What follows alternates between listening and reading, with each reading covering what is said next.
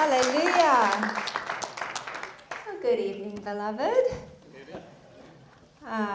Thank you so much for the worship tonight. We so enjoyed that wherever the worship team are. Magnificent, just beautiful to be able to meet with Jesus. How good is it to be able to freely come together and worship Jesus? You know, I've been in nations where we have to hide to do it behind double walls. And we can just freely, openly love Jesus and proclaim the good news of the gospel. Let's never forget that. We are so grateful. I want to thank Liam and Shen and the whole team for having us here. It's a joy to be here at Glory City, Melbourne.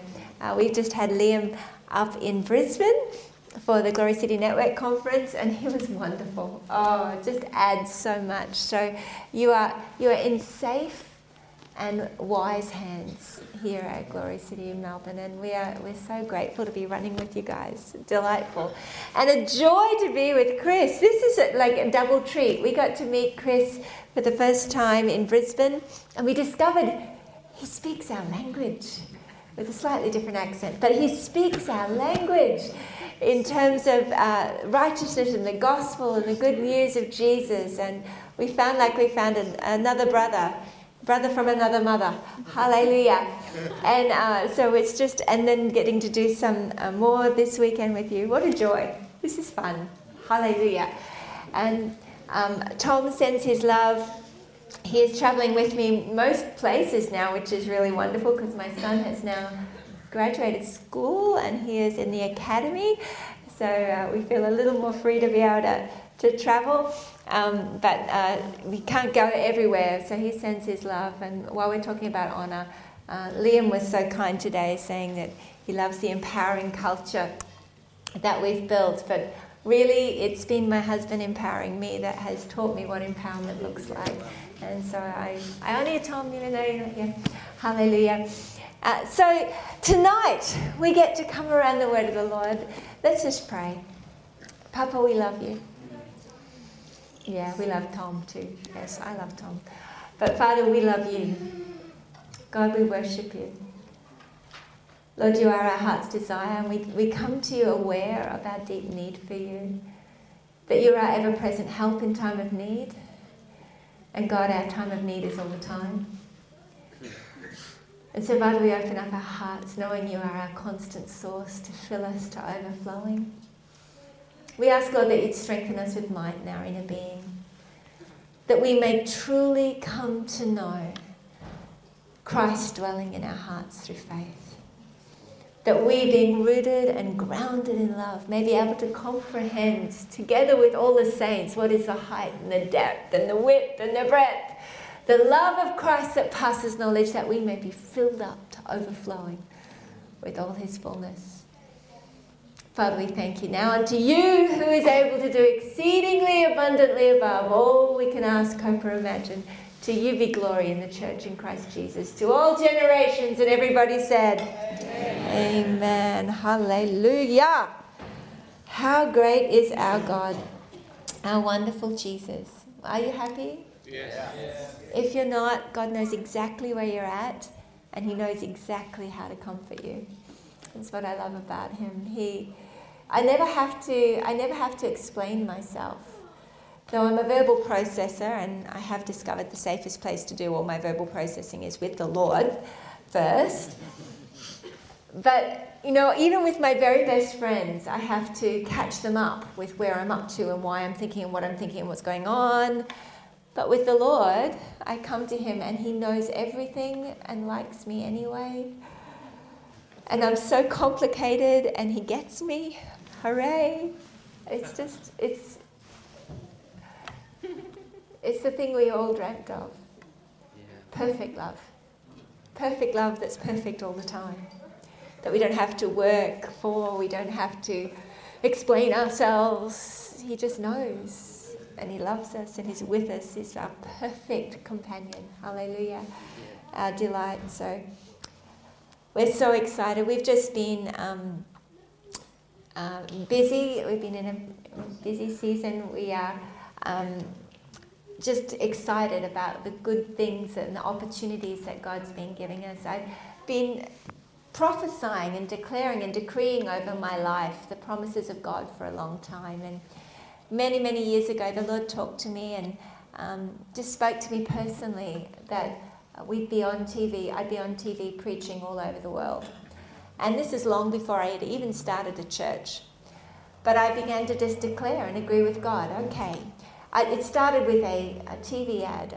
There was an old Sony TV ad, and a guy was fly fishing in his boat, and he put a big TV in his boat and turned the TV on, and there was a dragonfly on the screen.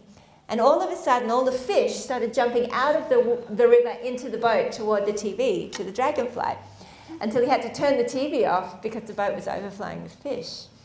And the Lord, this is, I don't know, 18 years ago. Anyone remember that ad? Look, it was, wow. It was very impacting. But every time I would see this ad, the Lord would speak to me. He'd say, I'm going to do a new thing, Catherine, where you're not going to just be catching them by hand one by one. You're going to see them come in en masse through the television. I'm going to use you like a dragonfly. And so I started, first I thought, well, who should I give that word to, Lord? And the Lord just kept saying, it's you. Stop giving away what I'm trying to give to you. And so I started to come into agreement with the Lord. You know, the Bible tells us that all of his promises are yes and amen. But the prophetic words, that the promises of God are invitations waiting for our response. And so God's waiting for us to come into agreement with what he says. So he was telling me this, so I began to declare it in faith. I'm on television all over the world. The Bible says, call those things that be not as though they are. That this is what God does, right? God, who calls those things that be not as though they are, he created us in his image, so we get to behave like God. So he wants us to call those things that be not as though they already are. So I just started saying, I'm on TV all over the world. Well, praise the Lord, for the last 9 months, we've been on Daystar, going to 200 countries around the world. Hallelujah. It's on Sunday mornings here if you've got Foxtel. And now we are hoping and believing for the Lord to help us to be able to begin to translate into Spanish and Farsi and Arabic and Russian. So we are so grateful to the Lord. But I am just getting ready soon to release a book called Speak Life, based on this very principle, that we begin to call those things that be not as though they are, begin to declare things, not out of a religious ritual, but out of a deep conviction that the Father who loves us is waiting for us to respond to his divine invitations and to begin to declare, to speak life. I've seen it happen in so many ways and in so many wonderful things. People say, how does all this happen for you? And, you know, I believe just as we begin to become like little children and begin to receive in faith and begin to agree with heaven, God comes, and he who has promised it will also do it. When you start to align yourself with what God's saying, he's not waiting for you to wait and see what happens. He's waiting for you to actively come into agreement and see it released on earth. He's given us the keys of the kingdom, right? Yeah. So he says, yes, and amen. He says, yes, yes, yes, this is what I want. And we get to say, amen. So be it on the earth. Hallelujah. Right. So it's coming out in June, July. It hasn't been released yet. So have a look on Amazon. And I'm going to bring my other books tomorrow. I forgot. I got busy. But they're arriving tomorrow. Pastor Daniel is coming for the day. He just wants to come and say hello to Gory City, Melbourne, and see how you're all doing. So that's coming up tomorrow. And for those of you who saw... someone mentioned to me the other day that the podcasts had not been uploading for the last couple of weeks. Well, that problem's been fixed. So you can follow us on the podcast each week and on live stream. Give me a wave if you do listen to the podcasts or the YouTube videos. Yeah, very good. Well, we're so grateful for what the Lord's doing and the opportunity to get the word out as far as we can, because we know it's truth that sets people free, knowing that truth. Hallelujah. And Jesus is the truth. He's a person. And as we begin to talk about him and the truth of the gospel of what Jesus Christ has done, we've seen so many people get gloriously set free and hearing amazing testimonies of miracles, signs and wonders, and people walking in joyous freedom. Who knows that the kingdom of God is righteousness, peace and joy in the Holy Ghost, not judgment, shame and condemnation. Hooray, hooray. Righteousness, peace and joy in the Holy Ghost. When you understand that you have become the righteousness of God in Christ, only then can you actually experience perfect peace. That's right. Because without knowing you're righteous, you're going to be afraid that someday the axe is going to fall. Someday you know you're going to have to face punishment for what you've done. But when you know your sins have actually been completely cancelled, wiped away, and he has made you new from the inside out, that he looks at you and says, you are as righteous as God. I'm just going to let that drop there for a minute. Oh, hang on. No, not that righteous. The Bible says that God is light, right?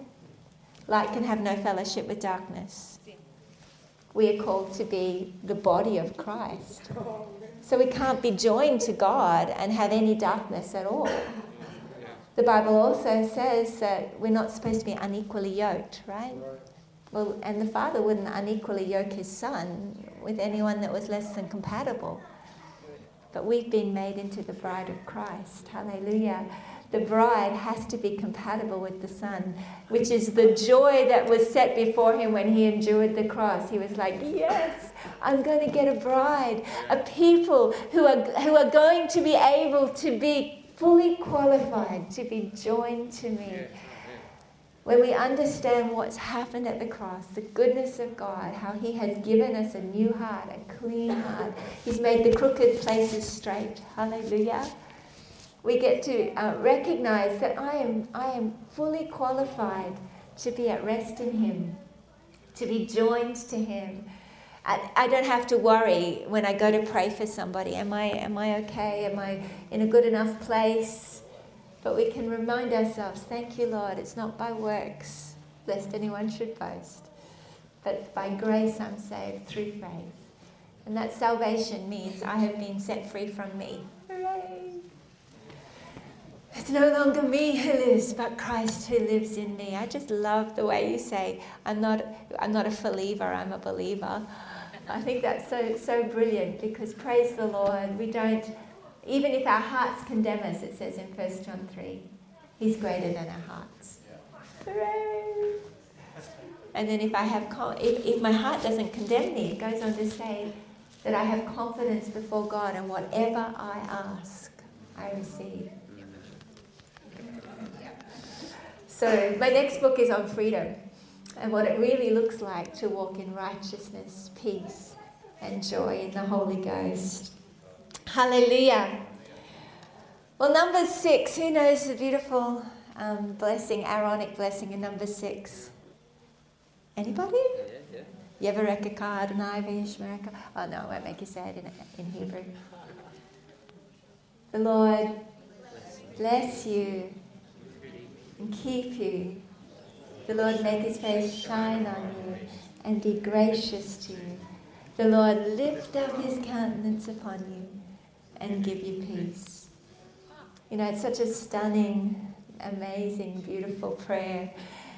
And there's so much in it, and I won't preach on this tonight because I could spend a whole night just sharing about the goodness of God in that amazing blessing.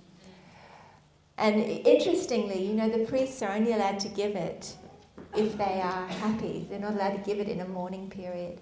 If they're in mourning, they're not allowed to release the blessing, because people God wanted people to see a reflection of a happy face. Hallelujah. But this thought of the Lord lifting up his countenance upon us is such a stunning thought. I heard Charles Stock share on it once, and he was saying that in the 1500s there were a whole bunch of rabbis discussing theology. I love to discuss theology. We were having some theological discussion over dinner and with interesting questions. And I mean, we can go for hours and hours and hours talking theology because I just love to find out more about Jesus. I was telling them I'm studying Isaiah at the moment just to study the messianic prophecies about Jesus. Just so beautiful. But they were talking and they were discussing among themselves, how could God, who is most high, lift up his countenance upon anybody? And they're all like, this is an interesting question. How could God, who is above all, lift up his face, his countenance on anybody? And all of a sudden, the door creaked open and a little 2-year-old son of one of the rabbis ran into the room. And instinctively, the rabbi bent down, picked his 2-year-old up and lifted him up like this and said, my son, my son. And then suddenly all the rabbis went, oh, this is the picture. God lifts us up and he looks at us, he lifts up his countenance upon us. He gets delight in the idea that the same works that Jesus did and greater works will we do because he is the ultimate empowerer. He is the one that delights us to see us do greater works than he did when he walked the earth.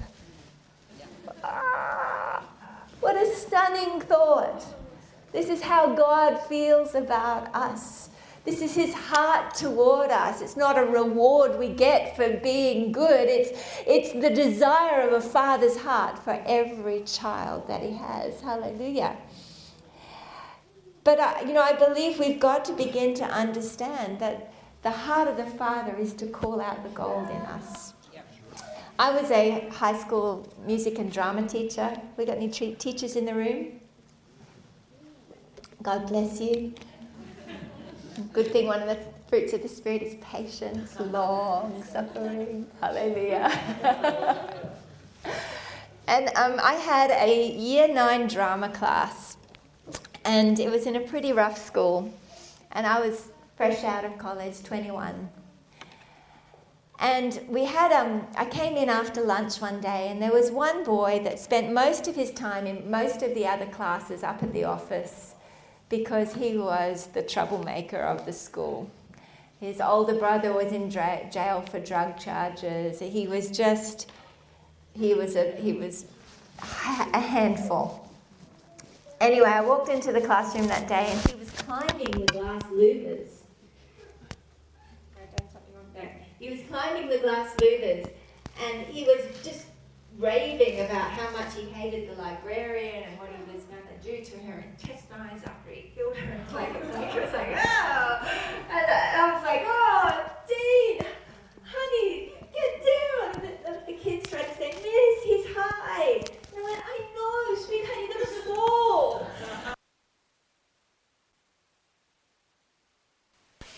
And he was not your ideal pupil, but I did notice that he had a flair for the dramatic, and so I gave him the lead role in the class play. And it was like an overnight change happened in him. I walked in the next day, and for the whole rest of the term, he was there, first there. He would be sitting right in front of me, full attention. Anyone was talking, he'd say, shh, be quiet, Mrs. Talking. And I watched this kid that spent most of his life at the office, where everyone expected he'd just follow in his older brother's footsteps. I watched him blossom and do so brilliantly. And the Lord just began to speak to me and just remind me, that the way that we look at people lets them see who God is. The Bible tells us in the book of Proverbs, as a man thinks in his heart, so is he. In other words, what you believe is how you behave. And so we have to be really careful to consider what do we believe about ourselves. You know, as Christians, the Bible says it's no longer we who live, but Christ who lives in us. I mean, well, that's enough. If you only had one verse in the Bible, that's enough. Like, think about that for a moment. It's no longer you who lives, but Christ who lives in you.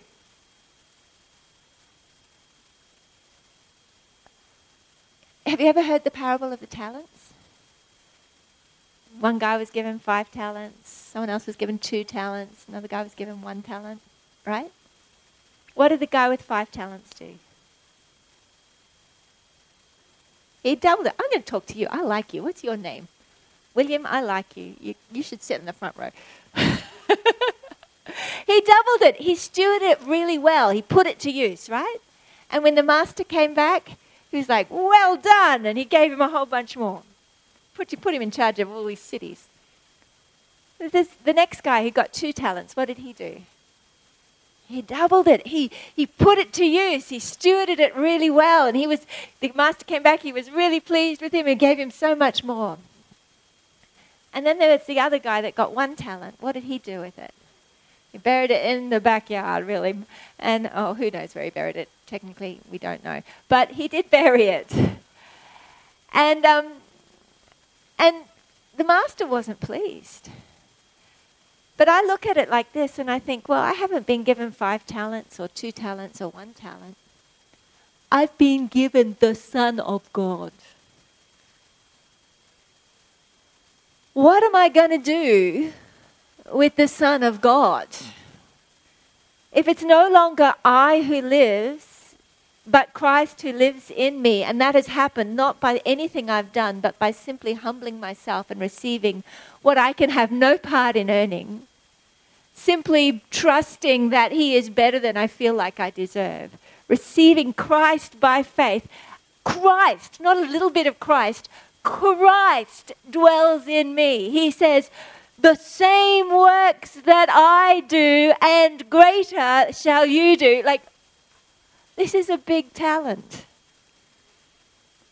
We have no right to bury it. God wants us to be dreaming Jesus-sized dreams. Amen?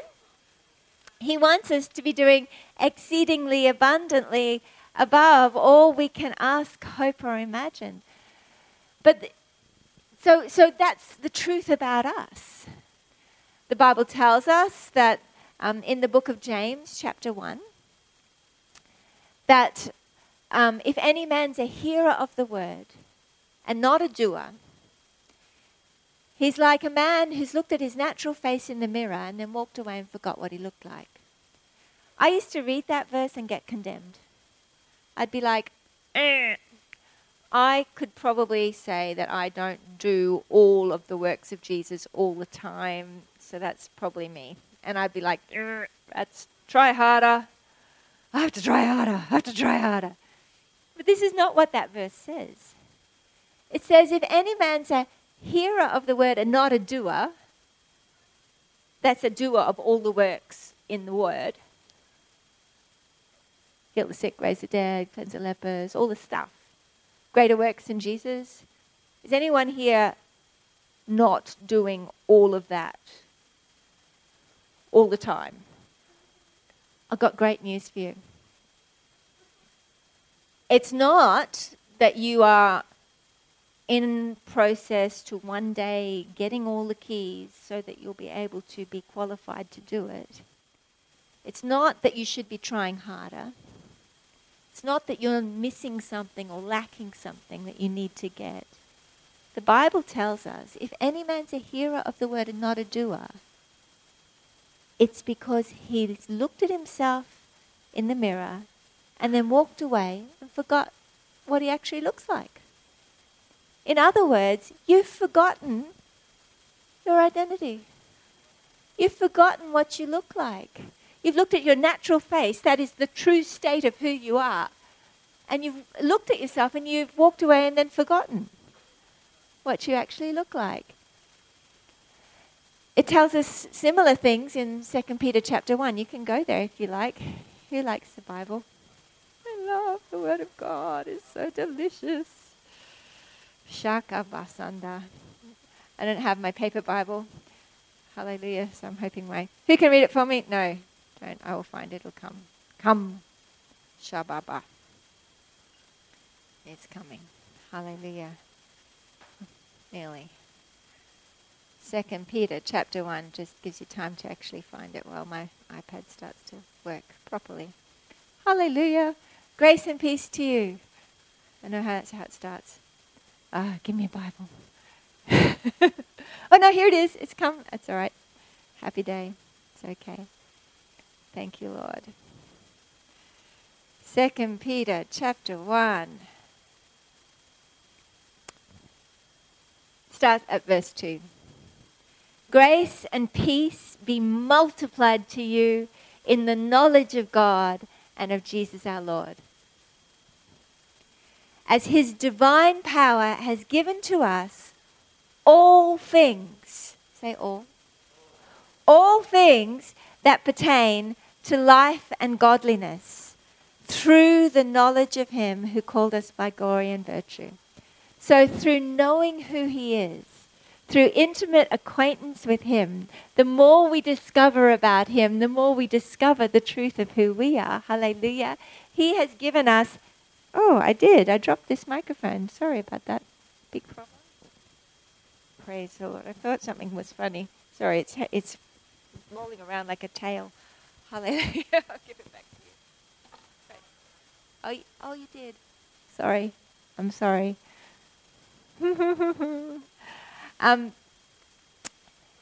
Grace and peace be multiplied to you in the knowledge of God and of Jesus our Lord, as his divine power has given to us all things that pertain to life and godliness through the knowledge of him.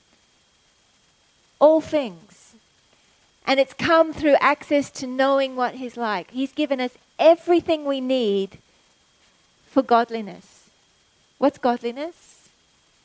What's godliness? Behaving like God. Everything we need to behave like God. And for life, everything we need to do it here on earth has been given to us and it's accessed through knowing him. Not through cerebral knowledge, but through experiencing, looking at him. He is the mirror. Hallelujah. We all with unveiled faces behold as in a mirror the glory of the Lord. And the more we look, the more we discover the truth about who we are. Hallelujah. And as we look at him, we grow in the discovery of the all that has been given to us. We are just like him. Hallelujah. And then he goes on and he says, and he talks about these exceedingly great and precious promises, that through these we may be partakers of the divine nature, having escaped the corruption that's in the world through lust. Hooray! And then he goes on and he says, and for this very reason, because you've been given all of this, make every effort to add to your faith virtue, and virtue knowledge, and knowledge self-control. And then you think, that's a bit confusing. Why do we have to add all this stuff if we've been given everything? It's a lot like he's laid a banqueting table before us in the presence of our enemies. Has anyone ever been to a buffet? It's there. But you could go to the buffet, and if you don't actually get up and eat, you get no benefit from it. He's laid it all out there. So he's saying, now, go and try the salmon. It's amazing. Go and try this. Did you see that? Yeah, I hope you didn't miss that. That is worth having. He's saying, make every effort to avail yourself of everything I've made available to you. And then he says this fascinating thing in verse 9. He who lacks these things is short-sighted even to blindness, and has forgotten that he was cleansed from his old sins. In other words, if you're not displaying all the virtues of God, everything that relates to being godly, if you're not doing all the works of Jesus, if you're not manifesting all the fruit of the Spirit all of the time, it's not because you're a bad person that's still got a long way to go. It's not because you're a hypocrite. It's not because you're a bad Christian. The Bible tells us it's because you've forgotten. You've forgotten that you've been cleansed, that you're not that person anymore. Hallelujah. Oh, that's happy news, right? So we need to remember the truth about who we are, because when we believe it as a man thinks in his heart, so is he. It's like Mark says, if you misdiagnose yourself as a sinner, you'll mistreat yourself as such. If you believe yourself to be a sinner, you'll sin by faith. That's true. But if you believe yourself to be made in the image of God, having been given already, not working to achieve it, but being given everything pertaining to life and godliness, and you wake up in the morning and say, oh, I just want to look at your face. You make your face shine on me, and you are so gracious to me. Yes, God, I love you. Thank you. Everything I love about you now is true about me because of the gift of salvation. Hooray. Thank you, Jesus. You look in the mirror. And then, having looked in the mirror, you remember what you look like. Then, when the enemy comes and tempts you, it's like, I don't do that anymore. I don't need that because I got this. This is who I am. Hallelujah. Praise the Lord. We'll talk some more about that in a minute. But knowing this truth, we then have the power to begin to understand what it looks like to apply this reality in our lives. The Bible tells us that on the cross, Jesus' side was split open and blood and water flowed. You know, the only other time I really think about blood and water flowing is birth. Anyone ever had a baby? Well, you know, there's a show. There's blood comes first, and then the waters break, right? Ladies, I'm sorry to be so graphic, guys, but it's the truth. Andrew knows. Blood and water. And it was blood and water that flowed out of the side of Christ. When the Lord made Eve, where did he take her out of? Adam's side, right? Jesus' side was pierced. Blood and water flowed. A new bride was birthed. Hallelujah. And anyone now who believes on the Lord Jesus Christ is born again, flesh of his flesh. We're born again as new creations, clean, holy, with a new identity. As you study the atonement in Isaiah, it says he was wounded for he was bruised for the chastisement of our peace was upon him, and by his stripes we are healed. Hallelujah. Fourfold atonement. It's glorious. He's borne our sorrows. But you know, crookedness is the actual translation of iniquities. He was wounded for our sins, transgressions, but he was bruised for our iniquities, which in the Hebrew is crookedness. Everything about us that was crooked, he was bruised for, so that we would have our crooked places made straight. I was in the little prayer room out here. Hello.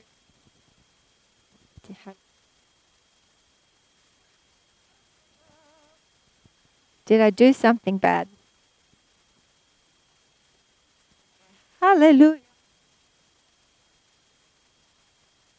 Praise. Hallelujah. Yeah. It's coming. There's a new one coming. Yeah. Check. Let every heart. Check. Yeah. Shabbat. And this one too. Magic. Hello. No, brilliant. Well done.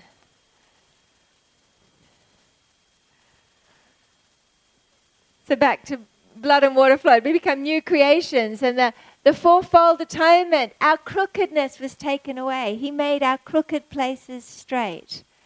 Anyone ever heard Handel's Messiah? And they sing, all the passages from Isaiah about the crooked places being made straight and the rough places being made straight, being made plain.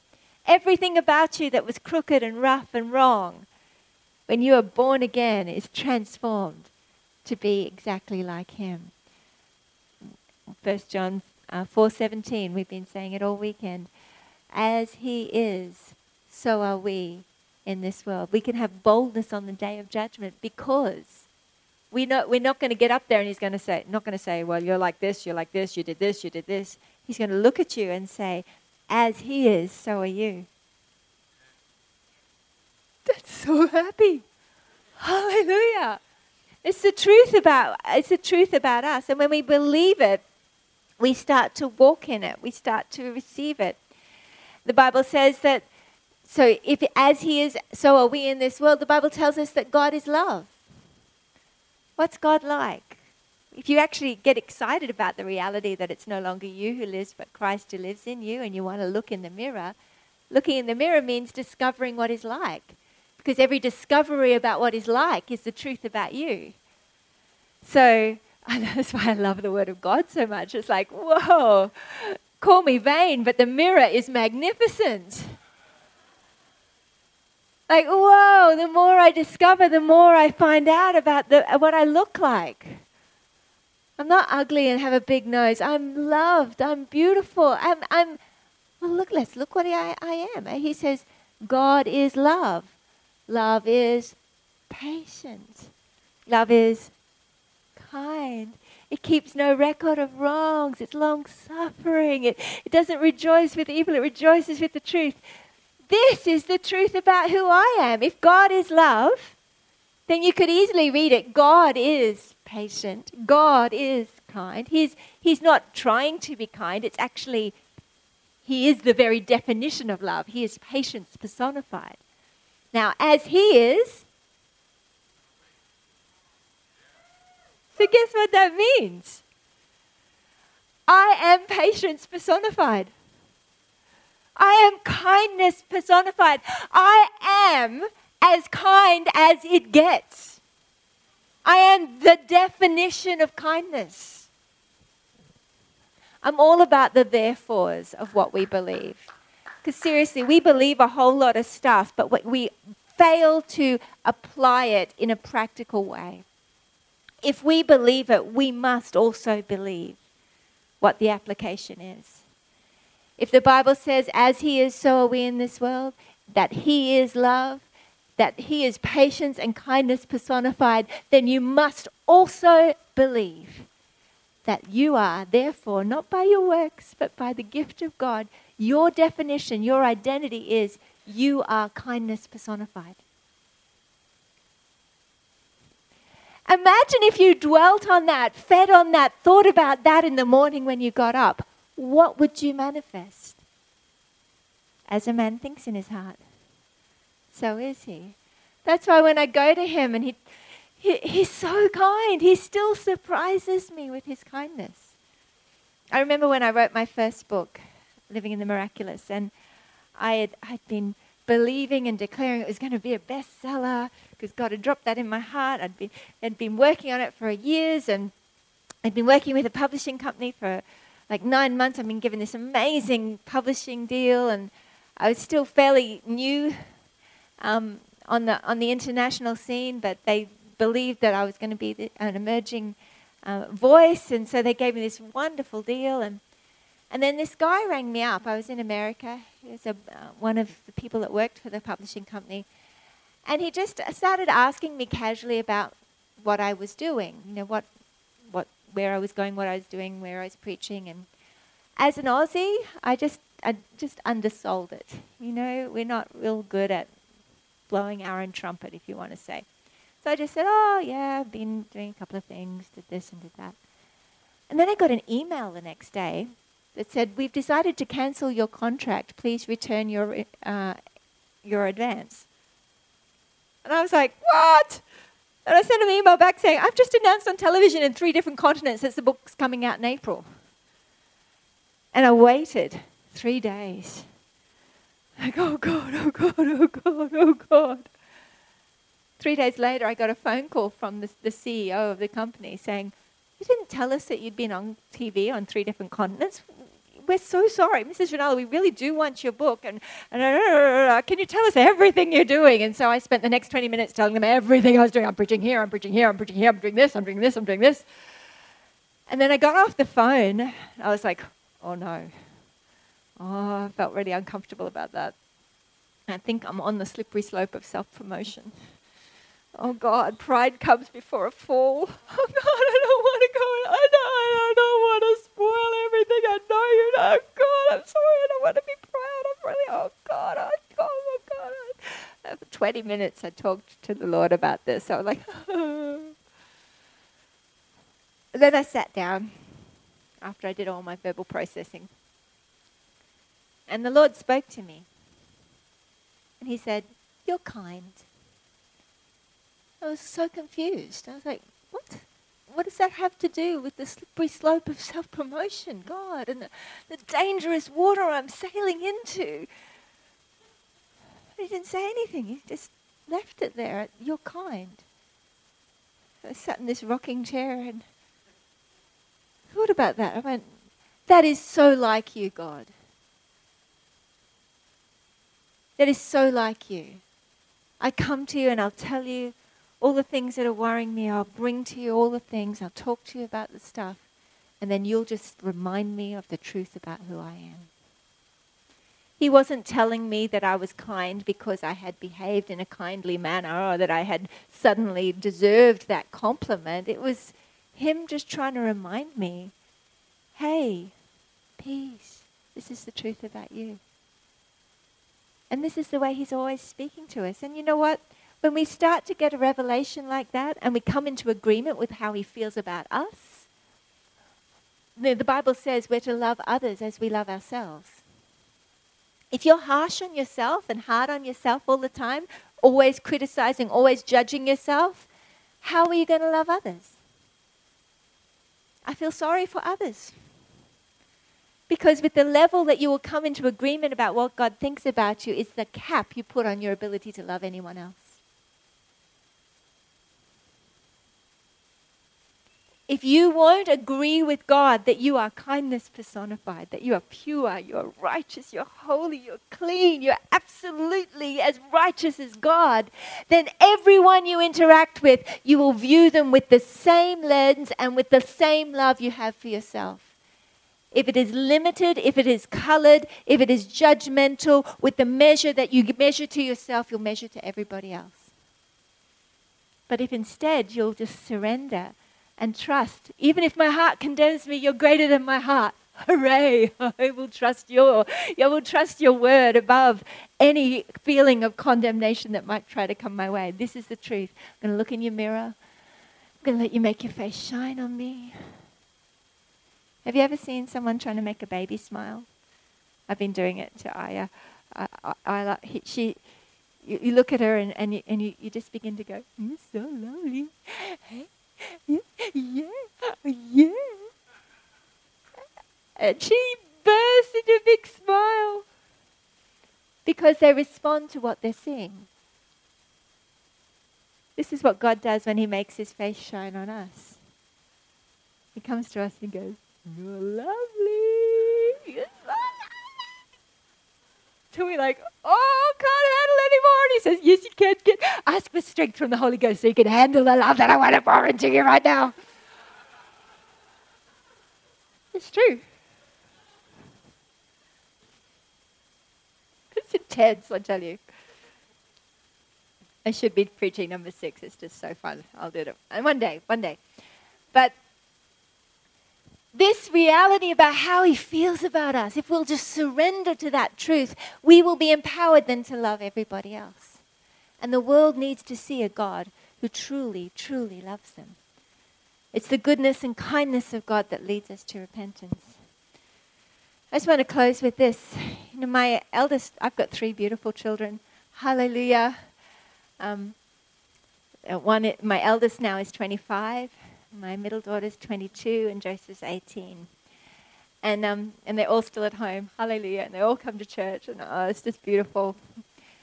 But there was a time when my eldest daughter, Jessica, when she was 16, she broke our heart in that she had been a model child for us, most of her life, and then she got to high school and started getting a bit picked on, and things just didn't seem to go well, and then we started homeschooling, and then one day, Tom, who's a consul, my husband who's a consul, took her to one of the consular events, and they invited the army into the VIP tent, and two guys took a bet on who could get her phone number. She was just 16. And unbeknownst to us, one of these guys did, and much older. And one day, she just disappeared. And we didn't have a clue where she went. It was probably almost 2 months. The police couldn't find her. We didn't know anything. And just about killed me.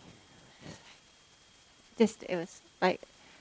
And then we found out she was with this man who was in and out of army jail. It was like, the nightmare was just beyond my ability to cope. And we have a whole story. In fact, the beautiful story is that now Jessica wants to write a book with me on this whole journey. And it's astonishing what the Lord did. But, one night, it wasn't a quick fix. It was 3 years. But then finally when she did come home, she came home soon after a young couple from our church, because during that time, when she disappeared, I just was like, God, I'm dropping everything, I'm giving everything up. I'm not qualified for ministry. If I can't look after my house, I'm not qualified for ministry. And the Lord took me chapter and verse to where Jesus heard the bad news about John the Baptist. And Jesus went to withdraw, and then he saw all the people and he had compassion on them. And the Lord spoke to me so specifically. He said, I want you to have compassion on the people. I want you to feed the people. I'm so grateful, because I would have just spent 3 years in depression. Instead, I saw 3 years where I saw more young people come into my church calling me Mama than I could ever have imagined. Our church tripled in size during that time. It was mostly people Jessica's age. But, as we progressed, one of this young couple went on a prayer drive, and they found Jessica, not knowing who she was. The Lord said, go and pray for her. 9:00 that night, and I didn't know anything about it, but I suddenly felt this intercession come on me. I had to go into my room and intercede for her, to find out that they went to go and pray for her, and they thought, oh no, it's late at night, we don't want to scare her. They kept driving, came back, found out she'd moved, she'd gone, she'd jumped into a girlfriend's car and gone around the block. So the Holy Spirit gave them directions to where she was. And then they just went and prophesied over her and her friend, and it was such an amazing experience. She called me and said, Mum, guess what just happened? And I asked them where they went to church, and they said, Glory City Church. So she ended up coming home, and there's much to this story, but it wasn't the prodigal returning that I'd expected. I thought everything would, just turn around, just like the prodigal son, everything. But it wasn't. She came home, and she still had funny attitudes, and was still wearing clothes I didn't approve of, and doing things I didn't approve of, and I tried to be nice. Hey, honey, hey. And I'm thinking in my head, I wish you wouldn't have that attitude. I don't like what you're doing. I don't like what you're saying. But hey, how are you? She'd look at me and say, stop thinking about that. Stop thinking about me. I'd be like, oh, no. Prophetic children, it's so hard. And I was like, I feel like I didn't know how to deal with this. She was now 19, 20, adult child. I'm like, I don't know how to do this. I feel like if I don't disapprove, I'm going to be seen to be approving. And then the Lord spoke to me. He said, I want you to begin to look at her like I look at you. I want you to begin to see her as though she is already saved, as though she's already worshipping God, as though she's already doing all the things that I've dreamt of her doing. I want you to treat her like that. I want you to treat her like a sister in Christ that you really respect. And I thought, it's hard, God, because if she feels like I think that about her, she might not realize that I disapprove of the bad stuff. So I needed some help. And the Lord gave me a dream that night. And in the dream, I was taking Jessica to the doctor. And I said, in the dream, I was like, take her to the doctor to get the doctor to fix her. And the doctor came out and he just gave her all these presents, like this huge pile of presents, and gave them to her. And I looked at the doctor, I was like, what are you doing? And the doctor looked at me and he said, you don't know how special she is. And I woke up and I went, Holy Spirit, help. He said, you know what that means. He just gave me permission to lavishly love her and not judge her. And so I just began to truly imagine and treat her and think about her as though she was already pure and holy and walking with God and loving Jesus and serving Him.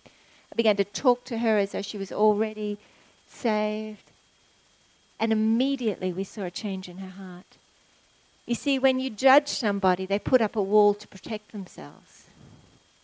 But when you start to believe and call those things that be not as though they are, they have the capacity to begin to come in close. And now we've seen just such a radical shift, a radical change in her life. And the Lord just began to speak to me. He said, your thoughts define her. Because at that time she didn't have a relationship with God. She knew I knew God. She believed in God. But I was the only representation. Us, her family, were the representation of God to her. And she felt God was judging her because we were judging her. You know, I learned a great lesson. It's the goodness and kindness of God that leads us to repentance. That if we will trust Him to do whatever work needs to be done in their hearts, to bring them to the place of surrendering to Him, and instead just take on the role of making our face shine on them, of looking at them and loving them, of giving the love of God, then we can allow them to experience who He is. You see, the prodigal son came home because he said in his heart, my father is a good man. And he didn't know, though, how good his father was. He thought he might at least give him a job. But you see, the world needs to know that God is a good God so that they'll begin to approach, so that they can discover that He's better than they ever imagined. Hallelujah. And the father is waiting. He's just waiting for the minutest move toward home. And he runs towards us, wraps his arms around us, kisses us, qualifies us, and makes no mention of our past sins. Hallelujah. The truth about God and the truth about us. The world's waiting to see it. We're entering into a season of harvest, like beyond what we have imagined. I tell you, God is using anybody who will just open their hearts and begin to love enough to let the good news be released to the world around them. The fish are jumping into the boat, and I believe we're about to see it come en masse like we've never seen before. Amen. But the way they'll come is through a revelation of the goodness of the Father. And that will only happen when we ourselves as believers come into agreement with the truth about what He says about us. Let's pray. Oh, Papa, You are our delight. Father, I thank You that You're better than we feel like we deserve. You're better than we feel like anyone deserves. You are goodness personified. And Father, I thank You that You are love. Love is patient, love is kind. It keeps no record of wrongs. Lord, I thank You that's the truth about You. And Lord, for us who believe in You, now it is the truth about us. Lord, You've given us the capacity to love, to be love personified.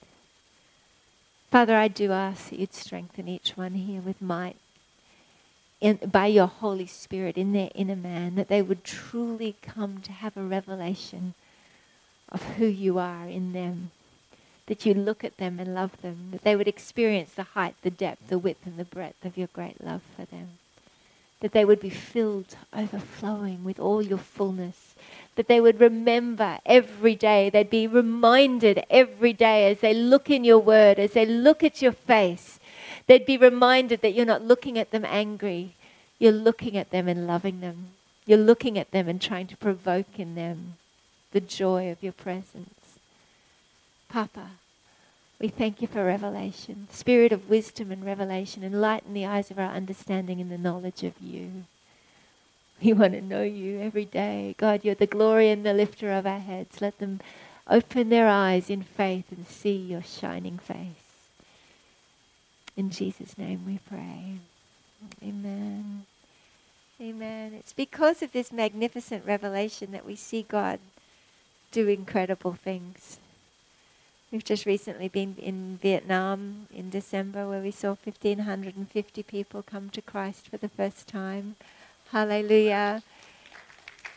In a closed country, we saw 3 people who were completely crippled, atrophied muscles that had just wasted away, get up and walk as their muscles regrew as they got up.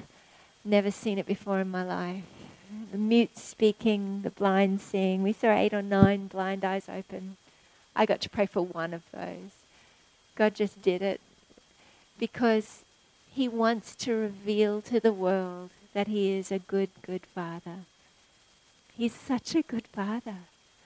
You know, I believe as this revelation is impacting and manifesting in the lives of the believers, the whole earth has been groaning and waiting for the day that the sons and the daughters of God would begin to realize that they actually are. That as they begin to awaken to the truth of who they are, creation is groaning and waiting in eager anticipation for this day. And I believe that the Holy Spirit is moving. There is a divine acceleration that people have said, if only we could get back to the book of Acts. God is about to take us so far past what we've read about in the book of Acts, because He never intended just to restore what was lost through the ages. His desire and His delight is to give us double for our trouble.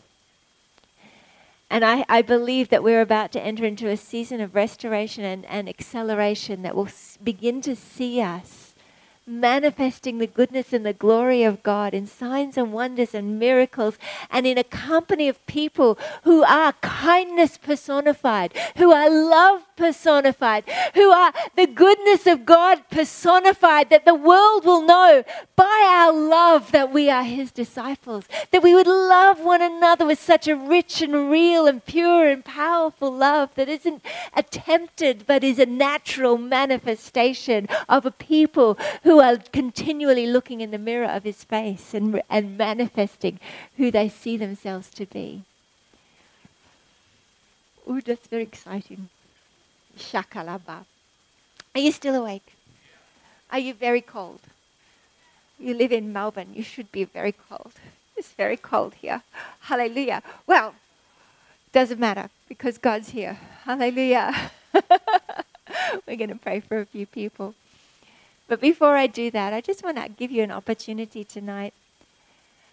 If you're here and you know in your heart you haven't received Christ as the one who gives you new life. The Bible says that Jesus was slain for the sins of the whole world.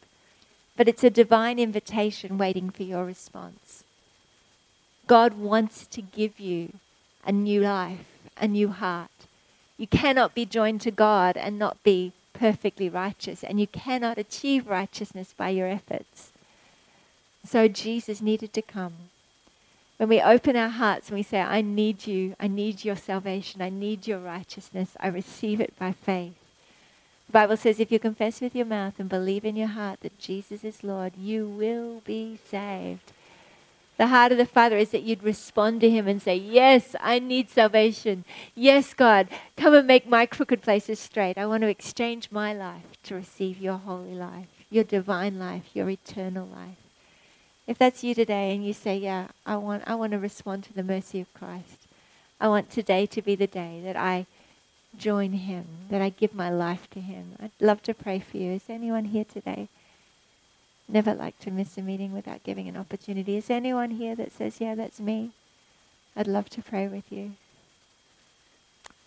Well, I pray that you can bring them out tomorrow night. Chris will reel them in, because God loves nothing better than to see people connecting to his heart, to be saved, hallelujah, for eternity. It's a real thing. If only we understood, if only we could see from an eternal perspective. I think about it because I think, if I were a parent who'd had a child abducted when they were young or at birth, and they didn't know that we were looking for them, they had a family, and then one day one of my friends found them on the street and then came to me and said, "I saw your child on the street." I'd be there going like, "Oh, did you tell them that we're looking for them? Did you tell them they have a family? Did you tell them?" And can you imagine if that friend came back to me and said, "Well, I just I didn't want to make them feel uncomfortable. I didn't want to embarrass them.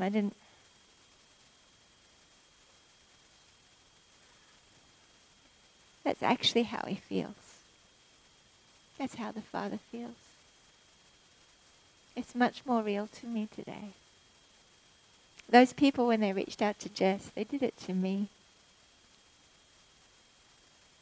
But there's people out there, they don't know that the Father's looking for them. You don't know how long they've got. Heaven and hell is real, and God has made a way for them to be eternally saved. He has love for them to experience like they've never experienced before, but unless someone tells them. What a privilege to be ministers of reconciliation. This gospel is not just about us feeling good. It's about the whole world experiencing the love of the Father. Hallelujah.